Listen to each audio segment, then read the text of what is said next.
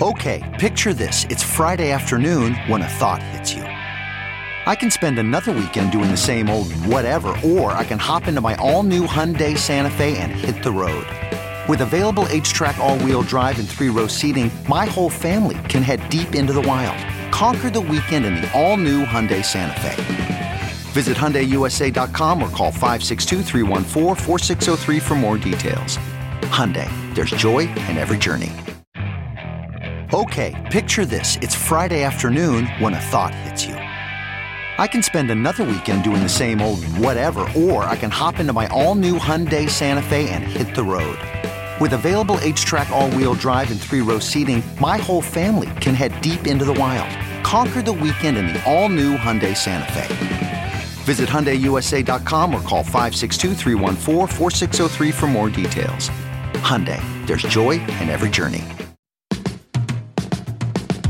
Hey everyone, I'm Ian DeBorja, and welcome to IMDb's Movies That Changed My Life, a podcast where your favorite stars break down the films that made them who they are today.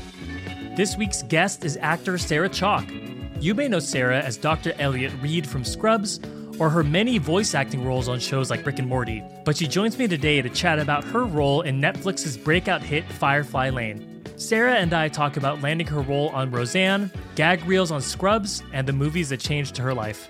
If you're enjoying the show and haven't given us a review yet, please do, or join the conversation on social media with the hashtag Movies That Changed My Life. Thanks again for listening. Here's Movies That Changed My Life with Sarah Chalke.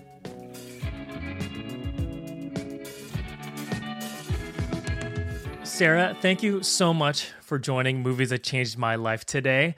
I'm very excited to talk to you about the 3 movies that changed your life, but before we get to that, we have to talk about Firefly Lane.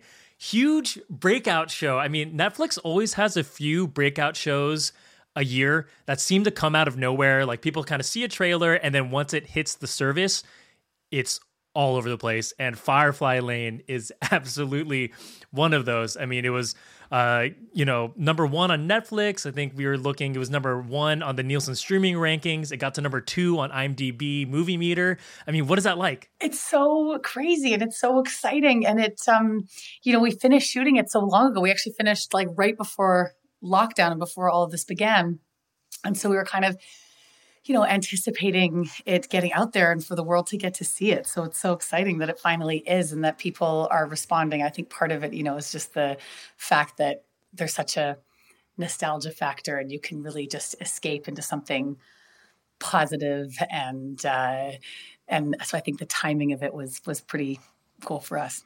Yeah, I mean, it's nostalgic on like multiple levels, right? It goes from the 70s into the 80s into the 90s and then just, the early 2000s even. So was that fun sort of getting to revisit? I mean, obviously you're not in the 70s sequences, but was it fun getting to revisit all these like different periods of life, from the fashion to the music and the way people talk and, what people are doing to rebel in various times in their life? How was that for you? Oh, it was the best part. It was one of the things I was the most excited about going into it was, getting to play a character at 20 and then at 40. And, especially the fact that one of the characters is in the 80s, because that's one of my own personal favorite decades. I have a drawer over there just like full of an explosion of pink acid wash, although like a lot of my stuff from the 80s that I saved. And my kids have like a dress up clothes drawer, but then they have a specific 80s dress up drawer. And so that was like our first couple days of work, was just playing dress up in the hair and makeup trailer and trying on, like 12 different wigs and hairstyles and more hairspray, less hairspray, more feathers, more bigger earrings, more blue eyeshadow. So that piece of it was so cool. And then just to try and physically get into character and play somebody that age and how you bounce into a room as opposed to going like, my knee's kind of sore today. So we had so much fun with that. And it was fun to try and figure out like, okay, so what, about Kate did she leave behind and what did she carry through? Because at 20, she's very kind of uncomfortable in her own skin and awkward. Mm-hmm. And then she really comes into her own and figures out what she wants in life. But then there's still pieces of that as she's stepping out into dating and like stepping way out of her comfort zone, where that awkwardness and that vulnerability kind of like weaves back in. So yeah, it was kind of a rare and unique and really fun experience to get to play somebody in those different decades. The Tully to your Kate is Katherine Heigl, and you two have such great chemistry on screen together. Do you go into the role knowing she was already going to play Tully, or what was that process like from when you were cast and then finding out you're going to be working with Katherine? Yeah, she was cast first, and we actually were connected by a mutual friend, Dule Hill, who called me and said, my good friend Katie is going to be going to Vancouver to shoot Firefly Lane, this Netflix series. And then it was about a month later that I got the script in my inbox and just fell in love with it, in love with the part, in love with the concept. I loved the idea that it was going to be this show centered around this really strong female friendship, which we so rarely see portrayed. And just kind of wanted to be a part of it immediately. The strong female friendship across many ages, like the core of the story. Is that why you think it resonated really well with people? I think there's a few things that people grabbed onto. I think that the friendship aspect of it for sure, because I think this is the time when we're all just missing our friends so much. I had so many people reach out to me saying like, it just made me want to, pick up the phone and call my best friend or have a Zoom or, meet them far away and wave across the street. And I think also I had a lot of people reach out to me and say, I had no idea how much I needed a really good laugh and a really good cry. And to just, escape into something for a while. And then I think the nostalgia factor for sure. I think the music is so fun. The music is like a whole other character in the show, and every episode is named after a song. And and then having the different eras. And I think maybe it's also interesting that they're, none of the eras are today. So it's like a complete COVID escape because it's not even, it's like way, way, way before it even existed. So we didn't have to, there was nothing worked into it of like masks. And so it kind of was an ability to just forget about that and leave that behind for a minute. Right. I mean, I didn't even really realize it was 2003 until in the first episode when your character is interviewing for her new role.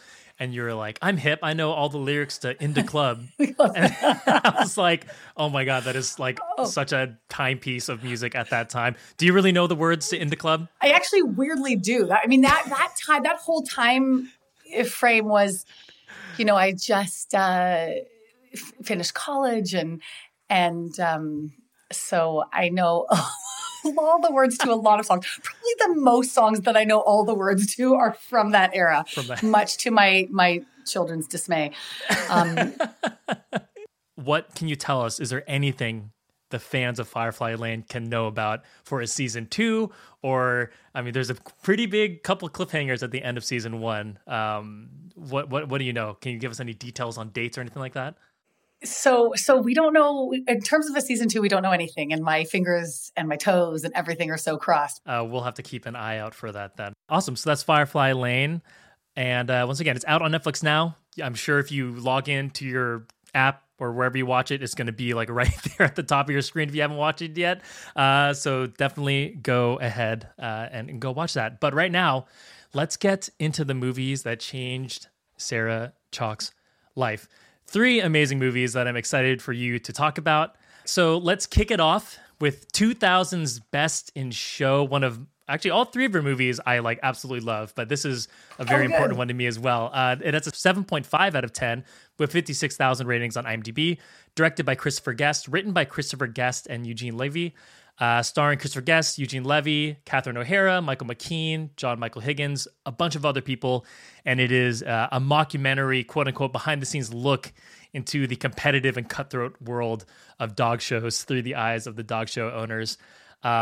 We've talked about Christopher Guest movies on this podcast before, but this is our first Best in Show discussion. So I'm excited to talk to you about it.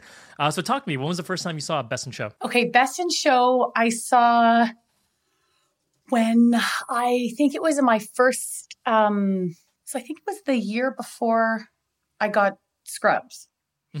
And, it just kind of floored me. And obviously I was thinking about, what movies to pick for this conversation. And I mean, it wasn't a matter of like, whether to pick a Christopher Guest movie, just which one Right. of all of them.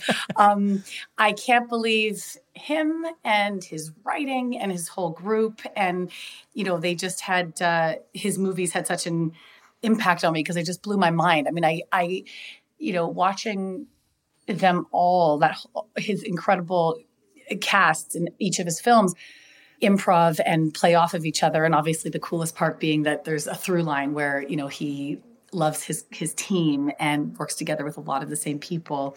And you get to see their chemistry just grow and grow and grow.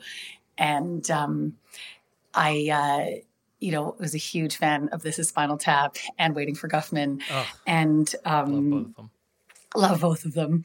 And Best in Show, I just feel like is one of those movies, Best in Show and Little Miss Sunshine, interestingly enough, like where they're such feel-good movies. They take you completely outside of yourself. I feel like during this pandemic, I've rewatched both of them. And Best in Show, I feel like is one of those movies where if you're talking to somebody, they're like, I don't really know what to watch tonight. I'm always like, Best in Show. And I envy people their first viewing if they haven't not seen it. You have a dog yourself. So have you always been a dog lover? Was that sort of a factor when you watch a show, sort of being introduced into this world and seeing how maybe people aren't so weird with the way they treat their own dogs when you see Best in Show? Oh, totally. I grew up with dogs. I've always had dogs. My family has fostered about 36 dogs over our life and kind of found homes for them. And fostered for like a period of time. Sometimes it's been like, a couple of weeks. One time we fostered a mom who had puppies. We fostered her right after she had the puppies.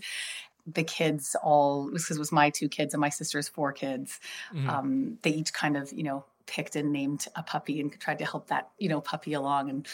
But yeah, I've always loved dogs and they've always been a huge part of my life. And so I definitely can relate to that feeling of being obsessed with your pet.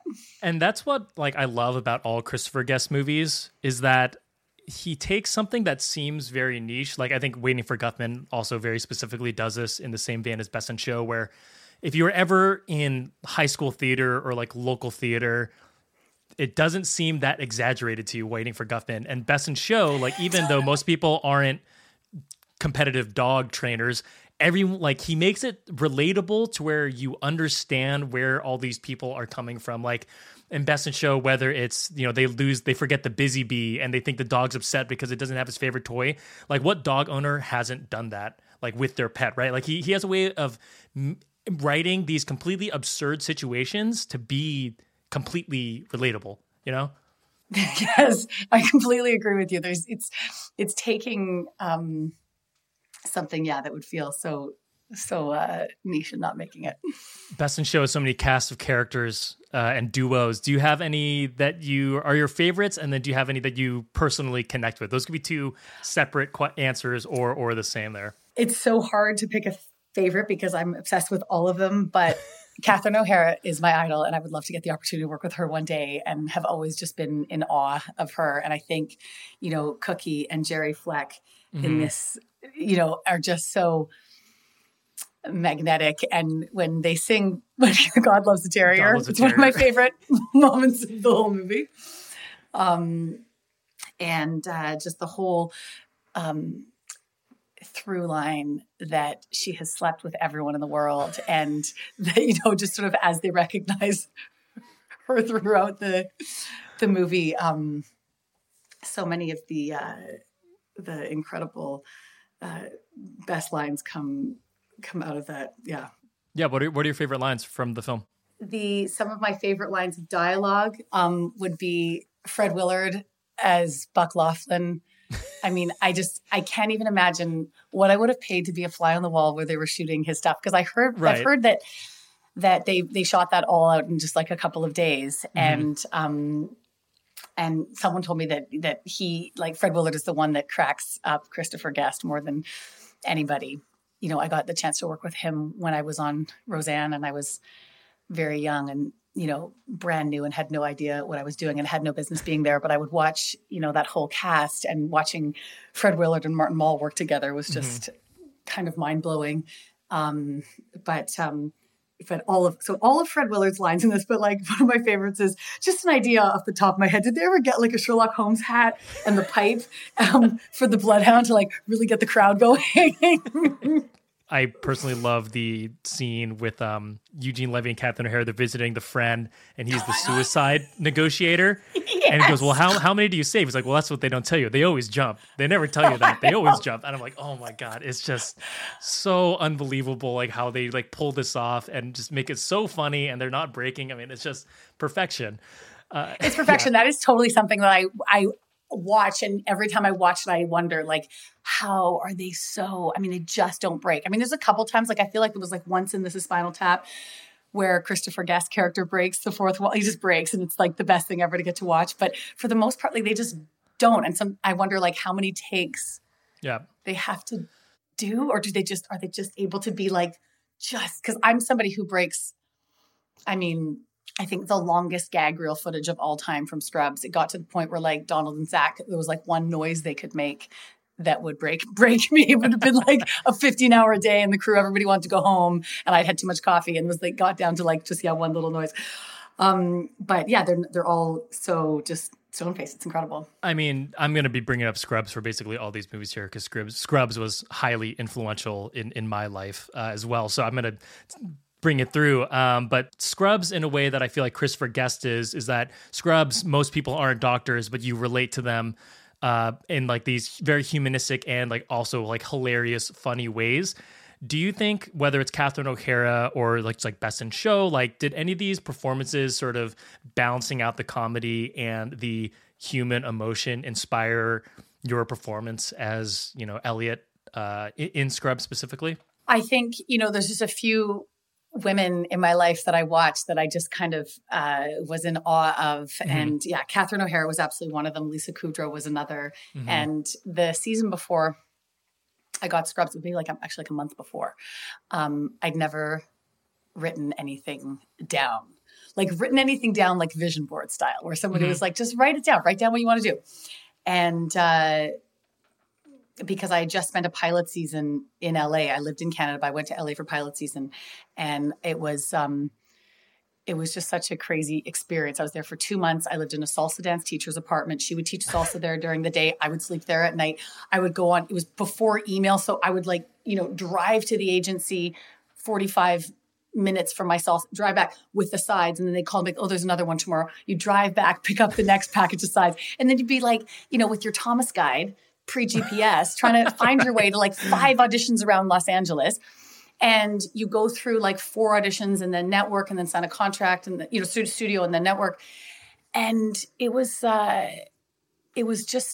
one of the hardest experiences. And someone was like, okay, after that, they're like, just write down exactly the kind of part you want to play and exactly the show that you want to be a part of. And I actually wrote down in there, like, Lisa Kudrow and Catherine O'Hara and all my comedy idols. And I was like, I'd love to play a quirky kind of female role in a half-hour comedy that, and I just kind of put a lot of details in there. And so I've been a firm believer in writing things down ever since then. Fantastic. I mean, the fun of the show is getting to hear how various actors or films, inspire some of my favorite actors and things like that. So we're going to piece this together along the way, but that was a great little warm up for Best in Show here. CarMax is putting peace of mind back in car shopping by putting you in the driver's seat to find a ride that's right for you. Because at CarMax, we believe you shouldn't just settle for a car. You should love your car. That's why every car we sell is CarMax certified quality, so you can be sure with upfront pricing that's the same for every customer. So don't settle. Find love at first drive and start shopping now at CarMax.com. CarMax, the way car buying should be. That's not just the sound of that first sip of Morning Joe. It's the sound of someone shopping for a car on Carvana from the comfort of home. That's a good blend. It's time to take it easy, like answering some easy questions to get pre-qualified for a car in minutes. Talk about starting the morning right. Just like customizing your terms so your car fits your budget. Visit Carvana.com or download the app to experience car shopping the way it should be. Convenient, comfortable. Let's go on to your second pick. which is 2004's Eternal Sunshine of the Spotless Mind. 8.3 out of 10, 917,000 ratings on IMDb. Directed by Michel Gondry, written by Charlie Kaufman and Michel Gondry, starring Jim Carrey and Kate Winslet. The plot of this movie is Jim Carrey and Kate Winslet, they're a couple. They meet each other, and after a bad breakup, they decide to erase each other from each other's memories. So, like I said, I'm kind of weave Scrubs into various things in here. So for me, Eternal Sunshine of the Spotless Mind, when I watch that and when I watch Scrubs, it transports me back to a very specific point in my life. Like I can see the music I can hear the music I was listening to, see the clothes I was wearing, like see the people I was hanging out with. So these two movies, like the movie and the show, are like very much like connected to me on like a very deep personal level.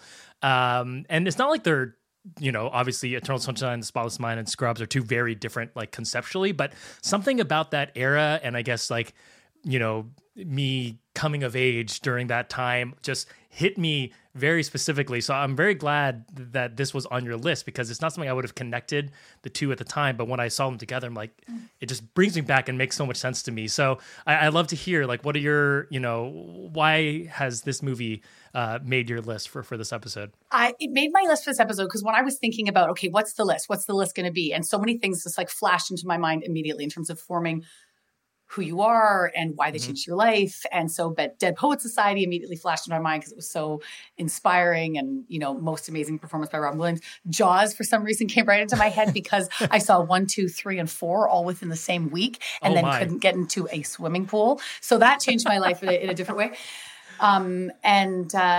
But this one, I remember the feeling of seeing this movie in the theater, and I remember the feeling of not being able to get up out of my seat.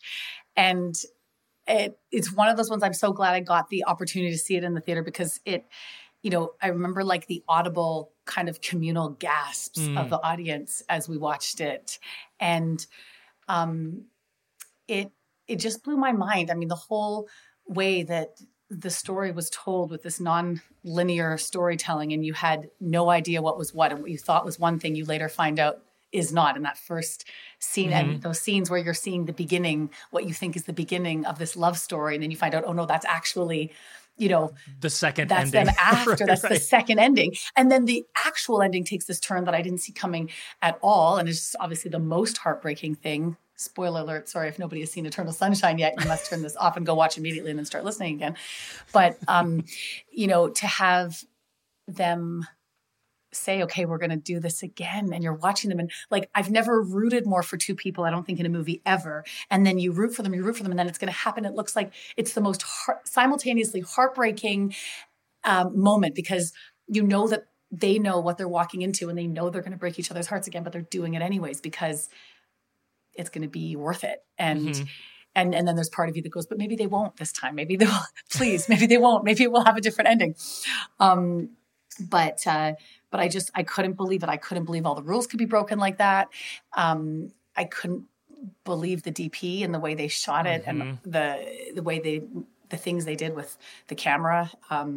It was stunning. Michel Gondry, he's such a visual and like visionary director. Like I love his music videos. Like I love all of those too. They're so fantastic.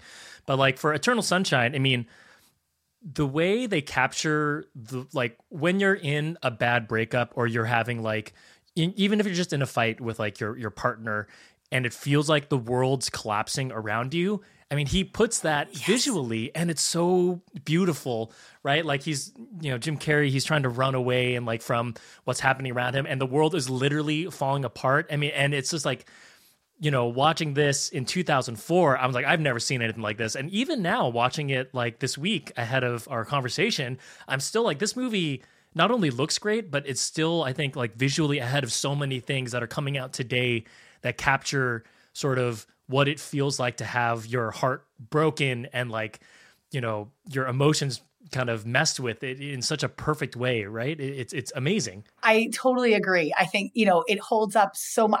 I rewatched it this past week as well, and I hadn't seen it in over a decade, and I couldn't believe how there were so many pieces of it that I had forgotten. And to watch a love story in reverse like that too was just such a crazy, unique experience. I couldn't believe all of the performances. I mean, to see Jim Carrey play that role, Kate Winslet is one of my favorite actresses, and I could watch her do anything. And then Mark Ruffalo, I think that was the first thing I ever saw him in. And then he's like one of my, obviously favorite actors now. So you haven't seen this in 10 years. I mean, is there anything that stood out to you as different from like the last time you watched it, or something you remember it by?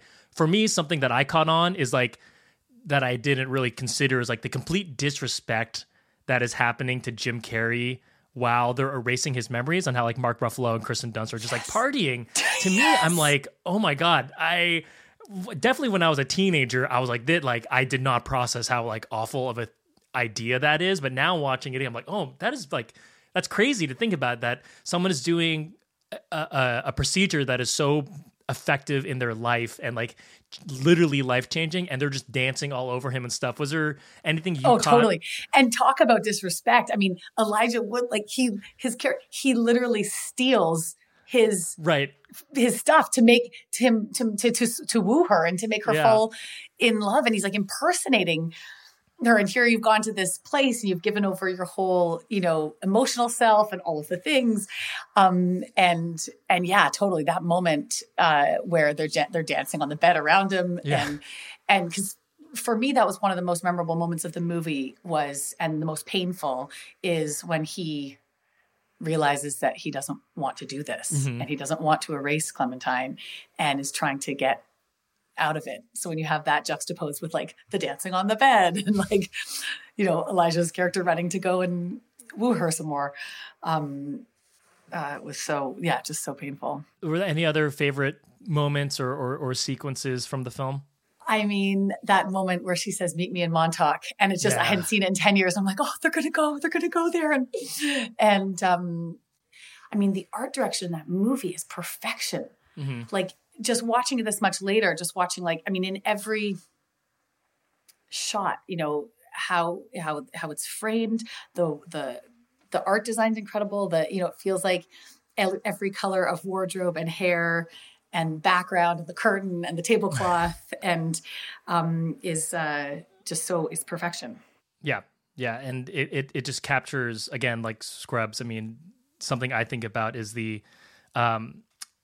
My Hero or My Best Friend episode. Spoilers for people who haven't watched Scrubs. When Brendan Fraser, you find out he's dead the whole time. I connect that with Eternal Sunshine of the Spotless Mind also. It's just like sort of like a gut punch of something I watched in high school that kind of like, this sounds dramatic, but it's true. Like sort of like emotionally kind of pushed me forward, like as like a human being, because it's these like dealing with time and loss in two different ways, but it's still something that like I hadn't really processed as, 16 when I was watching this, but connected there. And I think both of those moments are very impactful for me. So again, I love that we got to chat about this. That's so cool. That's so cool. And that's so like this, when you say that Brendan Fraser moment, like I immediately, when I picture it, I hear Josh Radin's song Winter. And I feel the same with Eternal Sunshine, like the music and the score and it is so incredible. And John Bryan did such an amazing job. And I remember right around that time, we would, go to Largo and see him in these cool shows where like John Bryan would perform.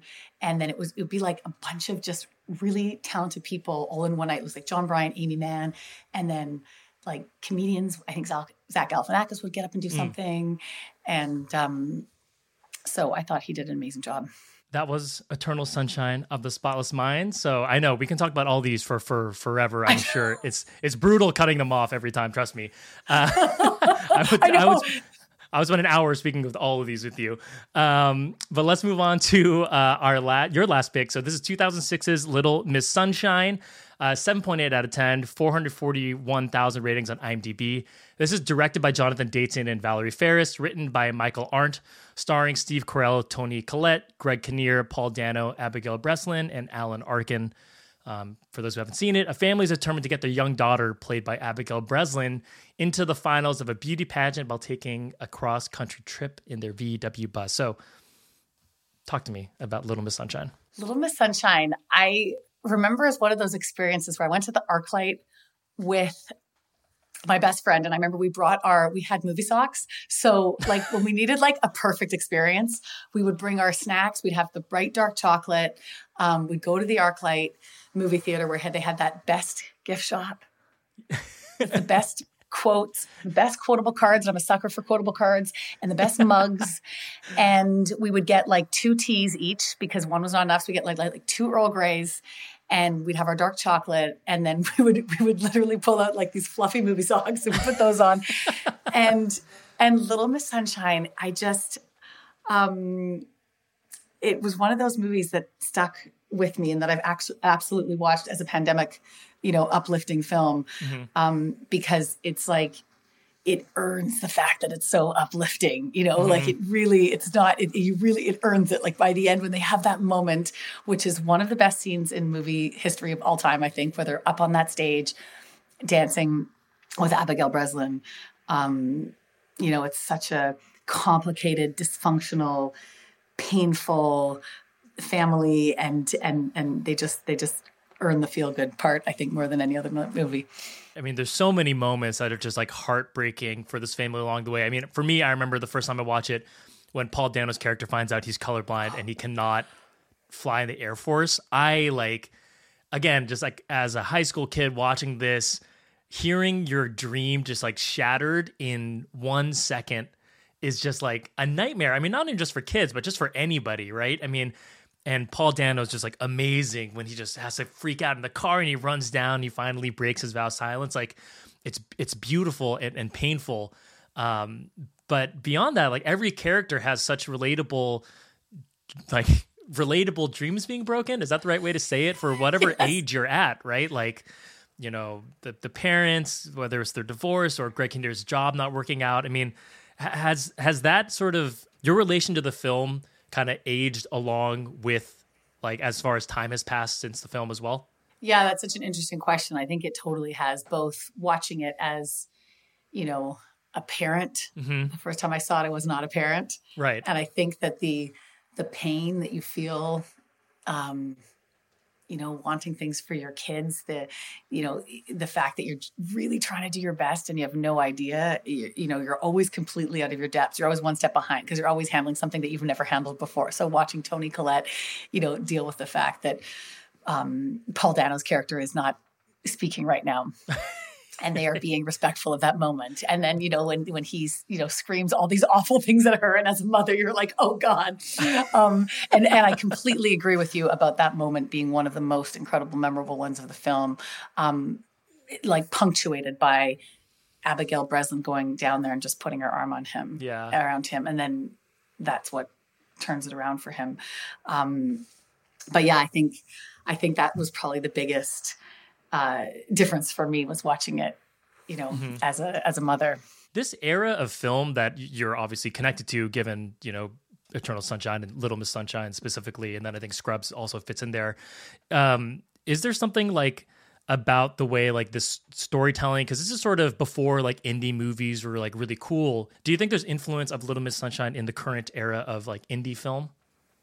I totally do. And I think it's so crazy that I think it's so unbelievable that this is Jonathan Dayton and Valerie Faris's first movie and their directorial debut. And it was the screenwriter's first script, right? Yeah, so Michael Arndt. So I think that's, when you picture the movie, you just picture those iconic shots of the VW bus, going through the desert and the family just like all pushing the van and then running and jumping in. And you just keep like rooting for them more and more and more. And then it builds and builds and builds until finally, they're just like leaving that pageant behind and you're just like, jumping out of your seat cheering.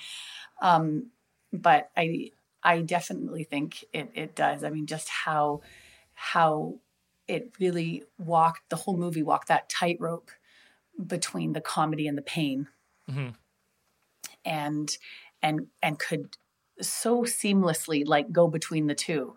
And, just when you're laughing about something, then it's flipped on its head and it's something super dark and painful and real. And then they've got you laughing again. I thought it was amazing how they they crafted that. I'm glad you brought up the VW bus because obviously on the surface level, the VW bus is just a cool car to do like a cross-country road trip in. But I mean, it's the perfect allegory for their life, right? They're having to start and stop it. Their life just feels like it's falling apart. They need things to fix it, but they're not really sure how to fix it.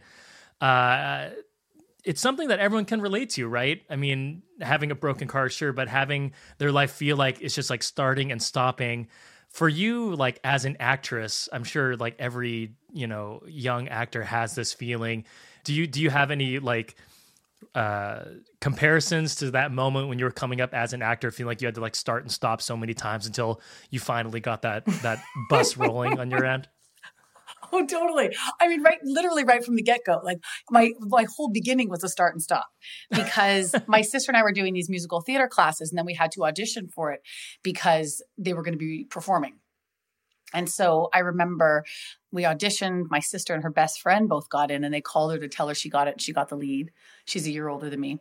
And her first thing she said on the phone was, "Great. What about Sarah?" And they said, "Yeah, no, we don't. No, thank you. We don't want her." And so she said, "Oh, then I don't want to do it." And what a sister. My goodness. I hung up the phone. I know. And then they called back 5 minutes later and they were like, "Okay, yeah, fine. We'll take the sister as well." And so my sister, Natasha, she had the lead and she, was in this like beautiful long flowing outfit and had like long blonde hair down to all the way down her back. And I was in this tiger mask with two other actors in tiger masks wearing all black. And we were standing at the back of the stage, kind of with our tiger claws up, just like moving side to side. And I was like, I'm in heaven. I'm like, I'm doing it. I'm up here. I'm on stage. This is it. And then moving forward, cutting forward about a decade, I got the Roseanne audition and it was, again, like so exciting. It was a series of 4 auditions and it ended with, auditioning with Roseanne on the couch, in the infamous couch on that set. And I remember getting the phone call that I got the part. And it just sounded like a lie. Like it just sounded ridiculous. I mean, it didn't even make any sense. It was the #1 show on TV at the time. I was living in Canada. And I remember telling a couple people, and it kind of spread around our high school like crazy. And then Monday, I got a call after the weekend saying, "We're having cold feet about switching Becky's. So if we do it, it's going to be you. But we're going to put you on hold for 4 months while we decide." So again, it was another stop and start. And I was like, oh shit, my ass is grass in high school because it just sounded so ridiculous. Like, I'm going to be Becky on the Roseanne show. And then it's like, well, I'm probably going to be, but we're waiting 4 months. They'd be like, yeah, sure. Luckily, they did decide to go through with their plan. Yeah. And then even a more, painful and hard as a kid to process stop and start was Lisi played Becky 1 to 5. I played Becky for 6 and 7. Then Lisi came back to play Becky beginning of season 8. And then I ended up coming back for the last year and a half. But I remember getting that first phone call in between in the middle.